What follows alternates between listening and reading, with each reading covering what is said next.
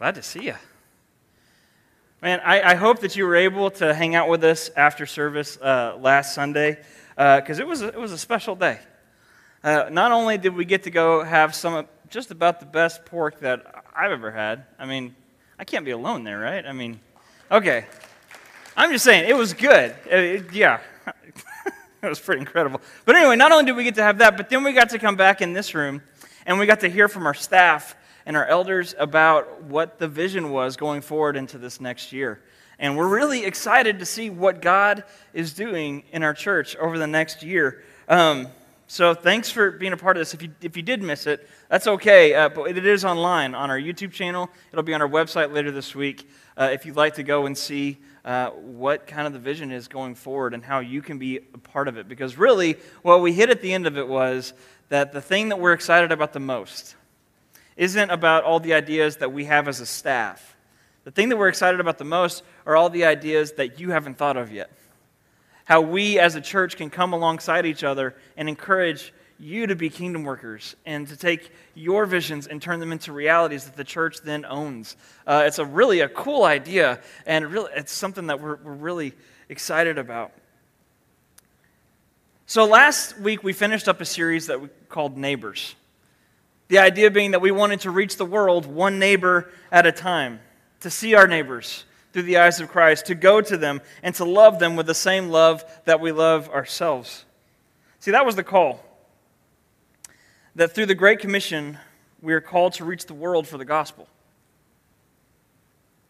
And through the Great Commandments, we see that we're supposed to do that by loving our neighbors as ourselves. So our call is to the nations, one neighbor at a time. So we finished last week by talking about a step that we need to take. We encouraged you to think through the idea of what step are you being called to take?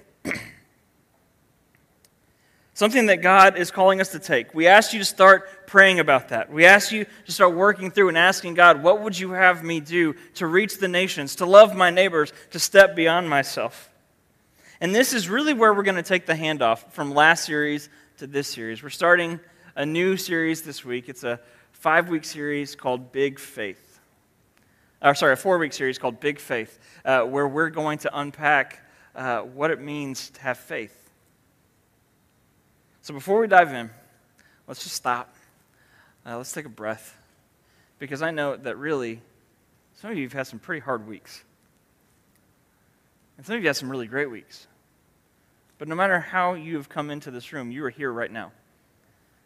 And so let's take a second, let's stop, and let's ask God to speak and to give us the humility to hear Him, that we could be changed and that we could be more like His church. Let's stop and let's ask God to speak. Let's pray. Jesus, thank you for the day. Father, I ask that you would speak today. Holy Spirit, I ask that you would take the words that I have written down and that you would deliver them. But Father, really we ask that you would help us to be more like you. Please give us the humility to approach your word and be changed by it. God, for anyone in here right now that's really struggling or that's carrying some weight, Lord, I ask that you would give them a reprieve and help them to put things down for a bit and to hear you and to trust you. Lord, we love you. We ask these things in the name of Jesus. Amen. So last week we finished the series with a call to take the step. I don't know if you know, but on the logo that we have, that's actually it's a mustard seed at the very end of it, just in case that's what that is. That's important later. We'll talk about it. But anyway, we're going to go forward now. We talked about a step that we're called to take, and today we're going to start exploring that step and what that could and probably should look like in the lives of the Christian. And so we're going to do that by studying a portion of the book of Hebrews. So if you have your Bibles, go ahead and open them up. We're going to be in Hebrews chapter 11 for most of the day. If you don't have your Bibles, pull out your phone. We've also got this on the app. If you want to download the Lakewood OK app, you can get in and there's sermon notes and all the verses and everything right there at your fingertips as well. But yeah, we're going to study a portion of the book of Hebrews. We're going to be in chapter 11. But here's the thing about the book of Hebrews. See, the first 10 chapters of the book of Hebrews is kind of like this really beautiful, ornate door that the author writes for us. He paints it for us.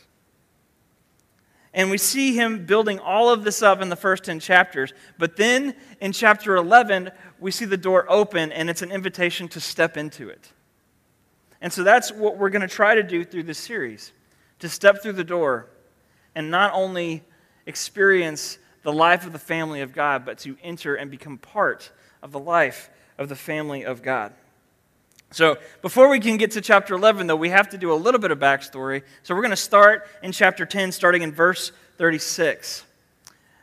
It says, "For you have need of endurance, so that when you have done the will of God, you may receive what is promised. For yet a little while, and the coming one will come, and will not delay.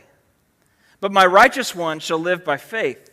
And if he shrinks back, my soul has no pleasure in him. But we are not of those who shrink back and are destroyed, but of those who have faith and preserve their souls." So at the very beginning, in chapter 10, verse 36 to 39, he gets to this thing. He says, "You may receive what is promised." And then he quotes from the book of Habakkuk. And he says this. He says, "Yet a little while, the coming one will come and not delay." He's talking about Jesus. And what the author of Hebrews does is he takes the coming of Jesus and he brings it back in, because we're not just living in the idea of the resurrected Jesus, or in the Jesus coming to save us. He's done that. Now we're looking forward to him to come to bring us home. So we're in this weird in-between time between the resurrection of Christ and the return of Christ. And we see here that faith is one of the defining characteristics that we're called to as the church. We're to be known by faith and love and hope. So as I read that, I got to ask myself the question, what is faith? Faith is one of those Christian words that gets used so much that sometimes it loses its meaning. You ever had one of those words where you say it enough times and you can't remember why it's a word anymore? This is weird, but for me it's the word grapes. I mean, I know what they are. It doesn't really have that much more of a definition, except there it is. It's a grape. But if I say it enough times, completely forget the word. The word am, same thing. That's just me. I might be the only person in all of humanity that happens to, but if I'm not, then thank you for making me feel like I'm not alone. That's great. But anyway, faith is one of those words that we use so much that sometimes it can lose its meaning. Sometimes we can say things like, just have faith. But it's really interesting because the word just means like it's almost like simple to do it, but we're saying just have faith. But faith is kind of a hard thing. It's a burden. It's a battle. It's a weight to bear. There's a song that calls it brave and bittersweet. Faith is something that is huge, and if we're supposed to be known for it as the church, if it's supposed to be one of the markers of the church, then really it should never become cliche within us. But in Hebrews 11:1, we get a definition of faith. But we don't even only get a definition. The author actually gives us examples of faith. And if you're like me, or if you've ever put together a piece of particle board furniture, you know that sometimes the directions are really great when they have examples with them. And this is what we get in Hebrews chapter 11. So let's get ready. Let's dive into this. Let's see what it's saying about faith. So we're going to start in Hebrews 11:1. It says, "Now faith is the assurance of things hoped for, the conviction of things not seen." So he starts out with the definition. Faith is the assurance of things hoped for, the conviction of things not seen. We are assured of what we're hoping for, even when we can't see it. And in a time when we're experiencing things like riots and disease, when we experience things like this week with the closures and things like that are happening, it's very easy for us to come in and ask ourselves, what are we going to do? Our faith can be challenged whenever we don't see the next step, when we don't see what's coming. And so the question we have is, man, how do we have faith? What does faith really look like in times like this? What does faith look like in times where it's not easy? What does faith look like in times when I have to hold on to it with everything I have? But not only that, but what the author of Hebrews says here is this, that our faith is the assurance of things hoped for. And we know that our biggest hope in the entire world is that one day our Savior is going to return and turn everything wrong into right. That all evil will cease and that we will be together in perfect harmony. We know that that is something that is coming, and that is our glorious hope. Not only that, but it's also the hope that we realize that it's not the things that are providing for us right now that are our real provision. That Jesus is our real provision. That we're not even really citizens of the United States. We're actually citizens of the kingdom of heaven. That is the hope that we have to look forward to. And the author of Hebrews says, faith is the assurance of this. It's the conviction that it's going to happen, even if we can't see it coming right now. Even if all we can see is our enemies rounding up against us, faith is the assurance of our hope that is coming and the conviction of the things that we don't see. In Romans chapter 5, it talks about this hope. It says, hope does not put us to shame, because God's love has been poured into our hearts through the Holy Spirit who's been given to us. So we have an assurance that our hope will not be disappointed, that our hope is not in vain. Our hope being that we are saved and we will stand one day as righteous before God, saved from our sin. But it's also the conviction and the confidence of what we cannot see. So that our faith is not something that's based off of wishful thinking, but rather it's a settled confidence that what God has promised, we believe He will do. There's a big difference there.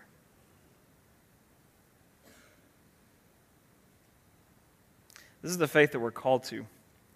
And it's into this house that the author of Hebrews invites us to step.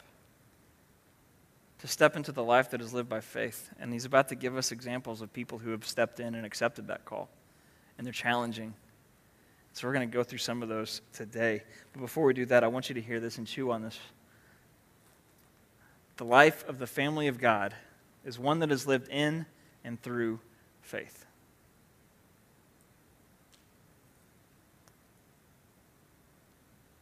So the author of Hebrews sets this up and sets up the step that we're invited to take. And then he takes the reader through the hall of heroes of the faith. And that's really what we're going to be doing in this series. We're going to look at those who have gone before us. And we're going to learn and be challenged by their faith. And then maybe, hopefully, we'll be able to follow in their footsteps. And so we're going to talk about two of these heroes today. It's a husband and wife team, Abraham and Sarah. We're going to dive into their story today. So it's going to start in Hebrews chapter 11, verse 11. It says, by faith Sarah herself received power to conceive, even when she was past the age, since she considered him faithful who had promised. And then in 11:17 through 19, by faith Abraham, when he was tested, offered up Isaac, and he who had received the promises was in the act of offering up his only son, of whom it was said, through Isaac shall your offspring be named. He considered that God was able even to raise him from the dead, from which, figuratively speaking, he did receive him back. All right, really quickly, the story of Abraham and Sarah, if you're not familiar with it. Abraham and Sarah, they're old. They're not like, they're getting up in the years. No, they're old. They're like dust, old. They're old people. Older than anybody in this room, old. And God comes to them and says, hey, guess what? You're going to have a baby.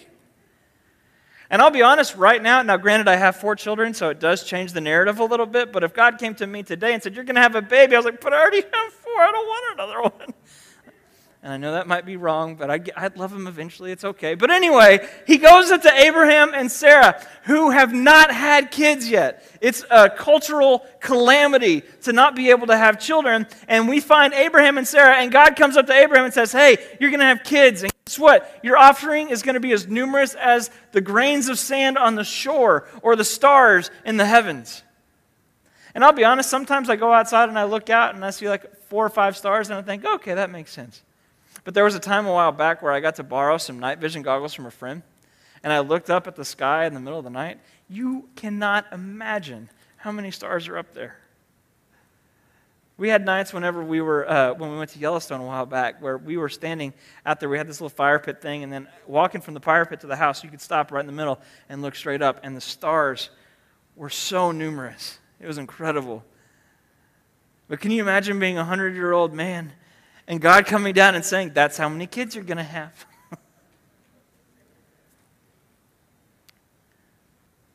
So that's the story. And then Abraham eventually has a child named Isaac. And then that's where we see this.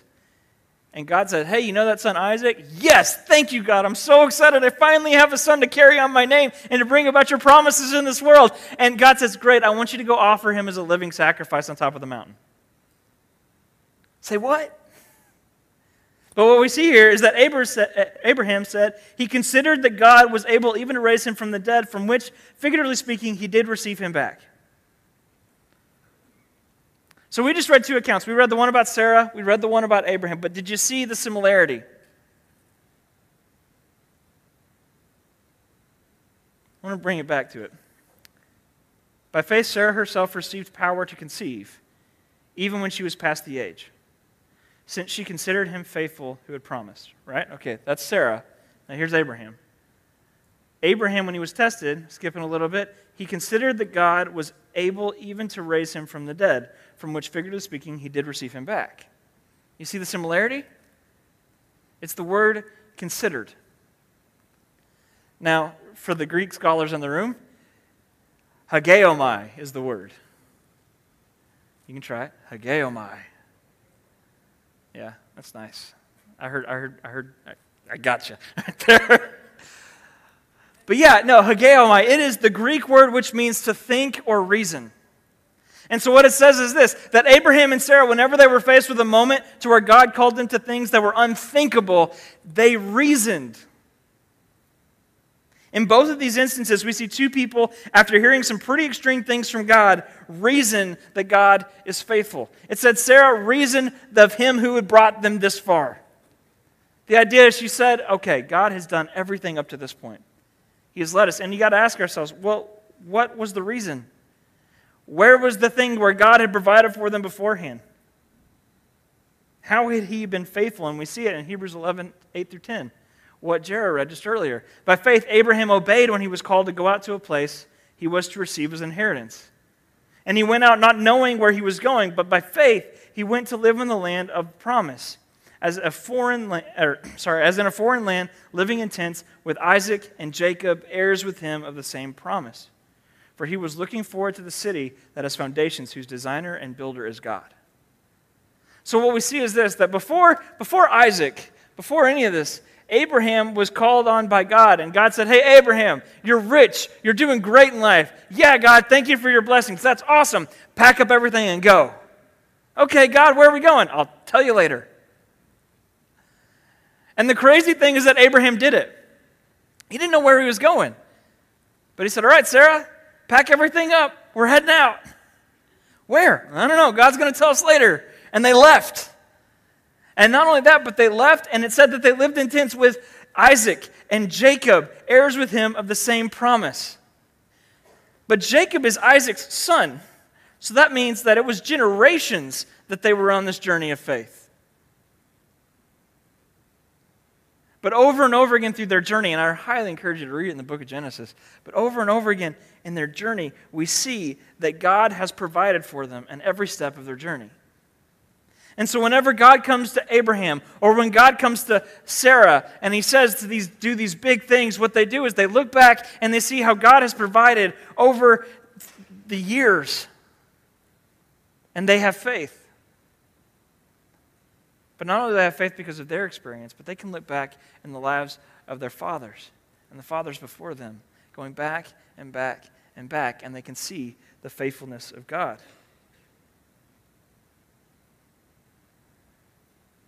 So in these moments when God asks again to move in faith, both Abraham and Sarah look back at God's faithfulness, and they reason that he will continue to be faithful. Church, we need to hear this, because we are called to some pretty daunting arenas. And we cannot step into them unless we look back and really understand that the God who calls us into the fire is the one who has saved us from the fire over and over and over again. The God who is faithful will continue to be faithful. But understand this as well, because these decisions that they made to act in faith were not decisions that were made out of blind faith. They were decisions that were made out of a reasoned faith. They look back and they reason. They hageomai, that God was faithful. They saw example after example that God leads people through these things, and they believed and then stepped forward, not with a blind faith, but with a reasoned faith. And so this is why my next point of the day is this, that Christians are not called to blind faith. We're called to a reasoned faith.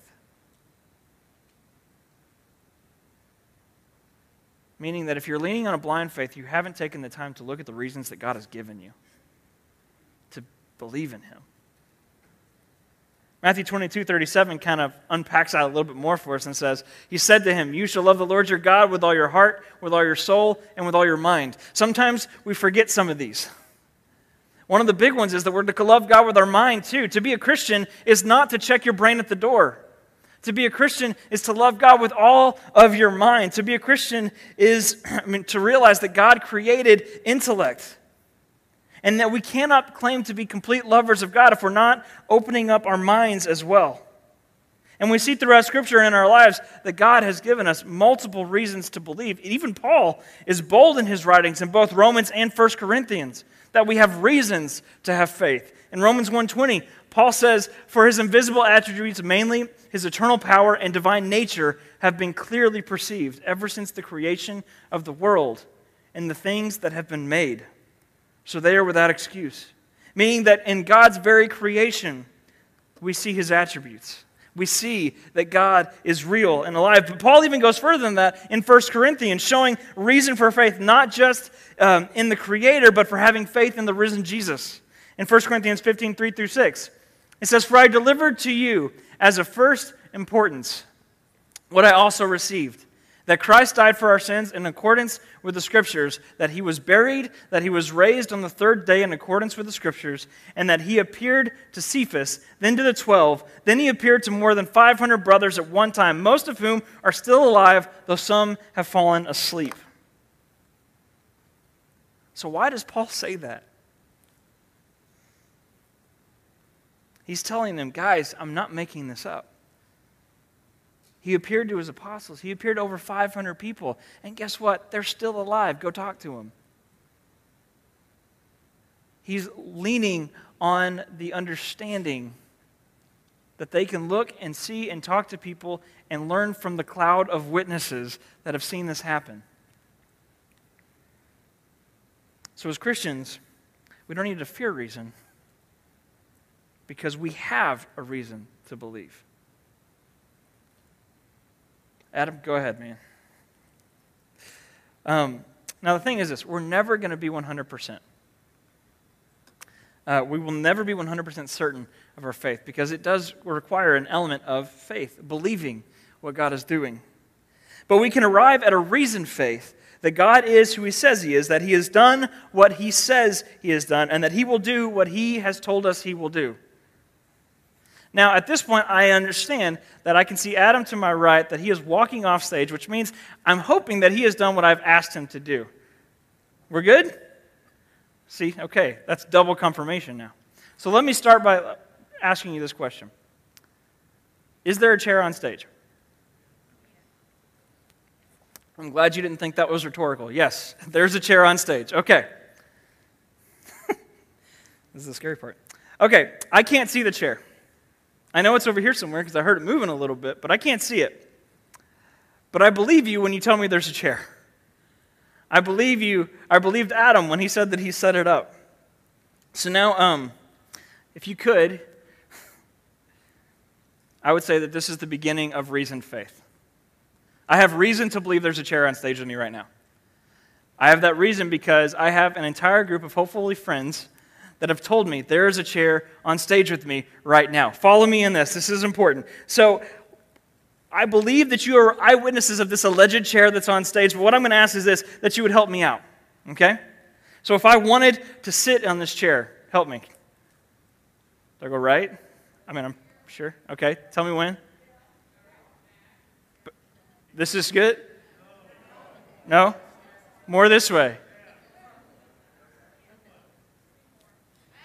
Back? Now we're moving back. I'm counting on you guys over here on this side that can actually see the distance here. Am I there? Almost. Back a little more? Pivot.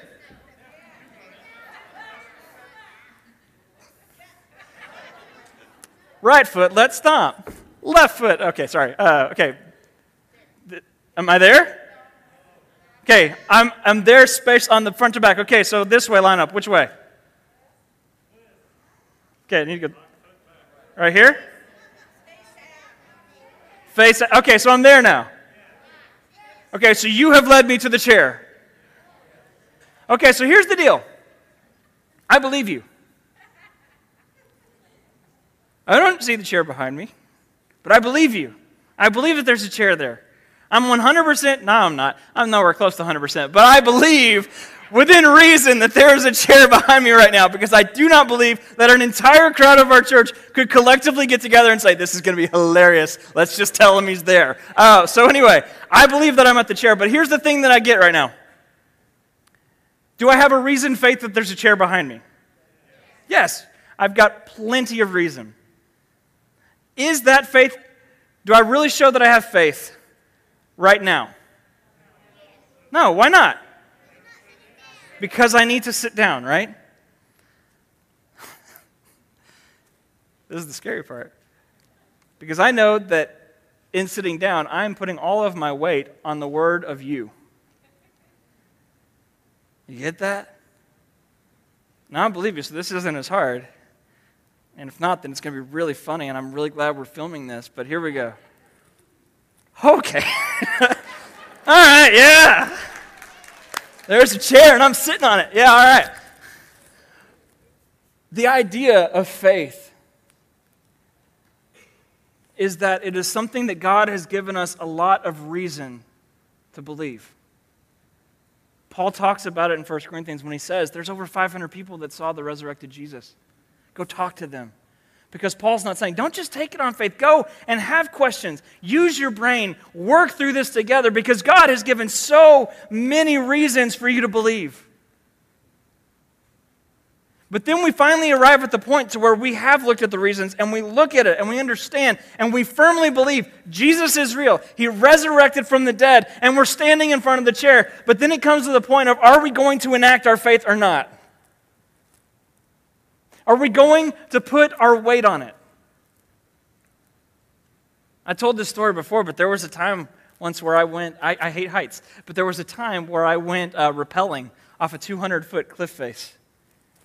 And because I was trying to impress a girl who I later married, so it worked. Anyway, but I was trying to impress this girl.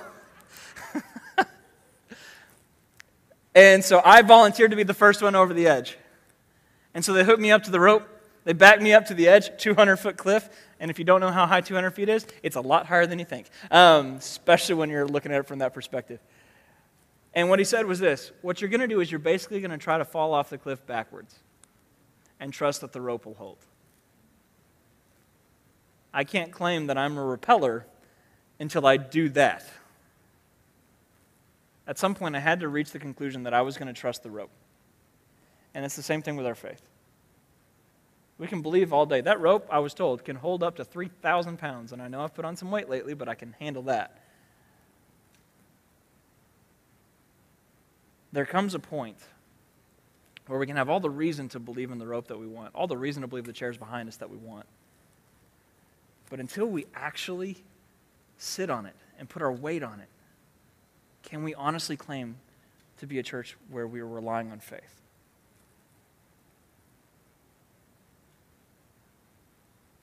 Reason has an incredible place in faith, but it's not the only spoke in the wheel.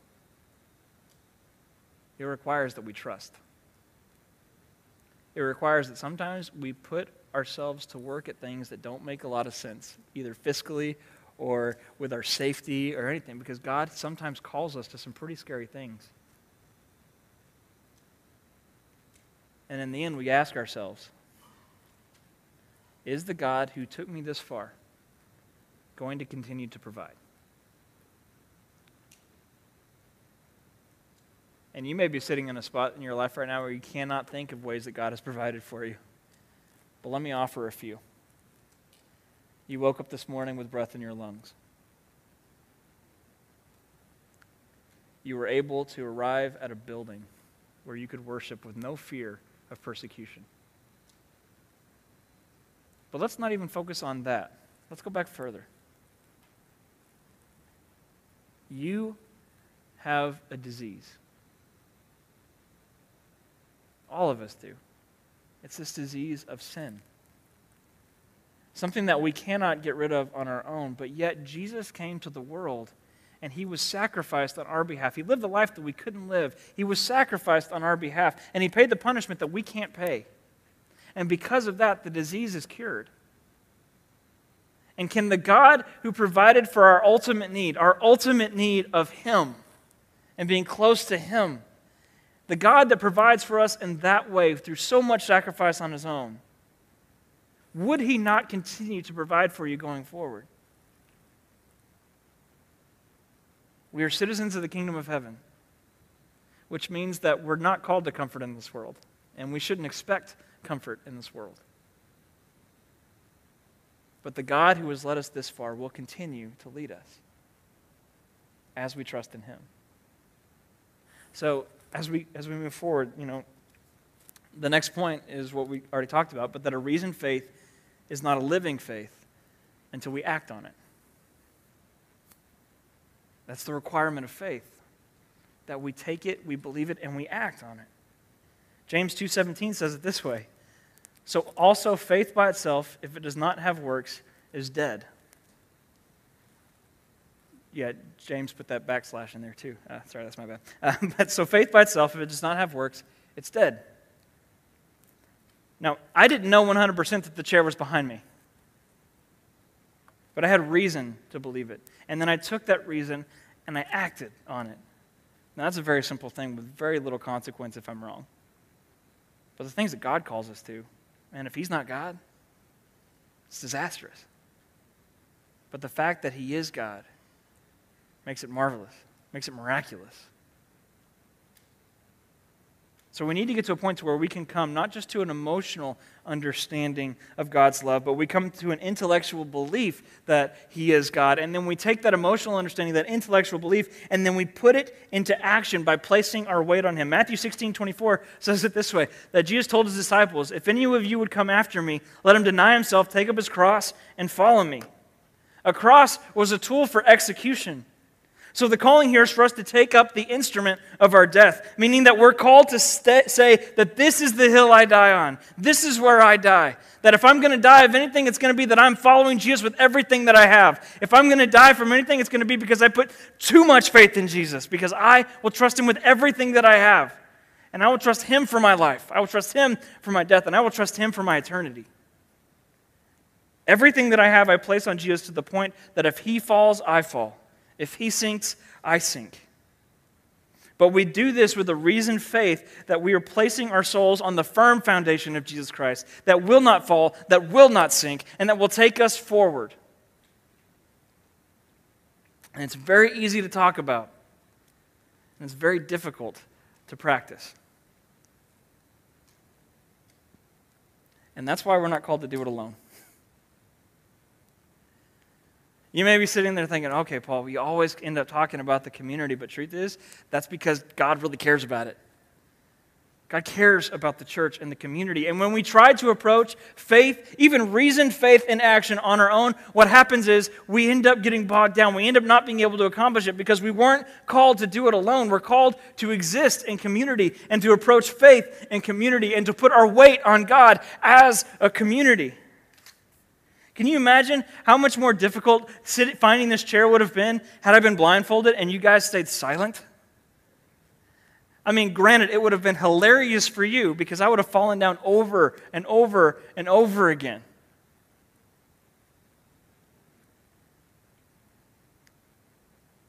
But how much easier to find the chair when I have all of you telling me where it is. And not only do I have all of you telling me where it is, but I have you telling me from different perspectives. You get that? See, I had you guys that were helping me and you that were helping me to find how far back to go, and then I had the whole center section that was giving me the left and the right. It was the X and Y coordinates getting me right to where I needed to be. And that's where I was able to put my weight on it. That is what God has designed the church to be. We are a family that has different life experiences with God. And when we come together with our struggles, with our pains, with everything that we're going through, you have the opportunity to both be encouraged and to encourage other members of the body. So I know when I'm in the middle of something horrible, that there are people that have been there too, and they can love me through it. There's been several times over the past year that I've heard of people that have lost close family. And I've had the privilege of being in the same room as these people are talking to each other, and I've heard them say things like, "You actually know where I'm coming from here." Because it's a fresh experience. And I know that when I come in with my doubts and my questions, when I come in with my heartache, when I come in with my excitement, I have the cloud of witnesses that are directing me to faith and helping us get through things together. This is the gift of the church, a multi-generational body of believers that help guide each other to Christ. Because truthfully, when I reason my faith, and I do it by looking at the cloud of witnesses in Scripture, through this I can believe the radical claims of the resurrection and of salvation, because I look and I see all the evidence throughout Scripture. But if I want to believe in God, I see all the evidence also throughout nature. And if I want to see it all at work, I look at the evidence that exists within the church. And I'm helped with the reasoning by seeing that God is at work in the lives of the people of the church. And I'm encouraged by the shared faith and journey of each of you. One of my favorite things, and it's something that we kind of put a pause on because of COVID, but the podcast we've been doing where people have been sharing their stories. Hearing how God has interacted with each of you is incredibly uplifting. So it leads me to the last point of the day, which is that faith is strengthened through the community of the church. You're not meant to do life alone. Not only that, but we serve an incredibly big God. He's bigger than any one person can perceive. And just as you fully can't know me until you spend time with me as a pastor or as a friend, as a husband, as a father, as a son, the way that I interact with everybody in my life, unless you know me on all of those levels, you really don't have a complete picture of who I am. And it's the same thing with God. You cannot know a more complete picture of God until you spend time experiencing God through the lives of the people of His church. Because He is a big God and He is interacting with each of us. And since we are so different, He interacts with us differently. And whenever I get to see how God deals with you and with you and with you, I get to see the attributes of God in a picture. So we're called to live life through faith, a faith that is reasoned, that is strengthened through the community of the church. But we're also called to take that reasoned faith and to put it into action, to put our weight on it. So much like Abraham and Sarah, after reasoning God's faithfulness, followed it with obedience, we too are called to step into obedience, following the will and the word of God. And as we, the collective body of the church, continue to work and act out our faith together, we then, like the church in Rome, can be known not for our big buildings or our great programs, but because we are a church that loves and has faith. Let's pray. God, we love you. God, thank you for giving us reasons to believe in you. God, thank you for this church. Thank you for Lakewood. But Father, really, thank you for your church across the globe. Lord, I ask that you would help us to strengthen each other. That you would help us to believe you when you say that you have our best interests. That you have saved us and that you will see us through. God, I ask that you would be with us as we kind of move forward to this today, God, that you'd be with us as we try to figure out how we put our faith into action as a church, how we begin to embrace the life that you've called us to. Father, thank you for the day. We ask these things in the name of Jesus. Amen.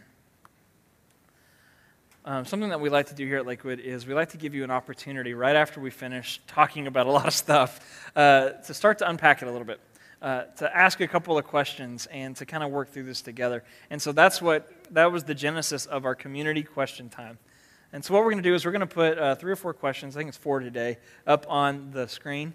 And we're going to give you a couple minutes to just start asking each other these questions. Now, it doesn't have to be the person you came with. It can be anybody. Turn around, talk to each other. You don't have to whisper. This isn't a quiet time, but really it's just a time to unpack what we talked about, to ask each other these questions. Let's go ahead and do that.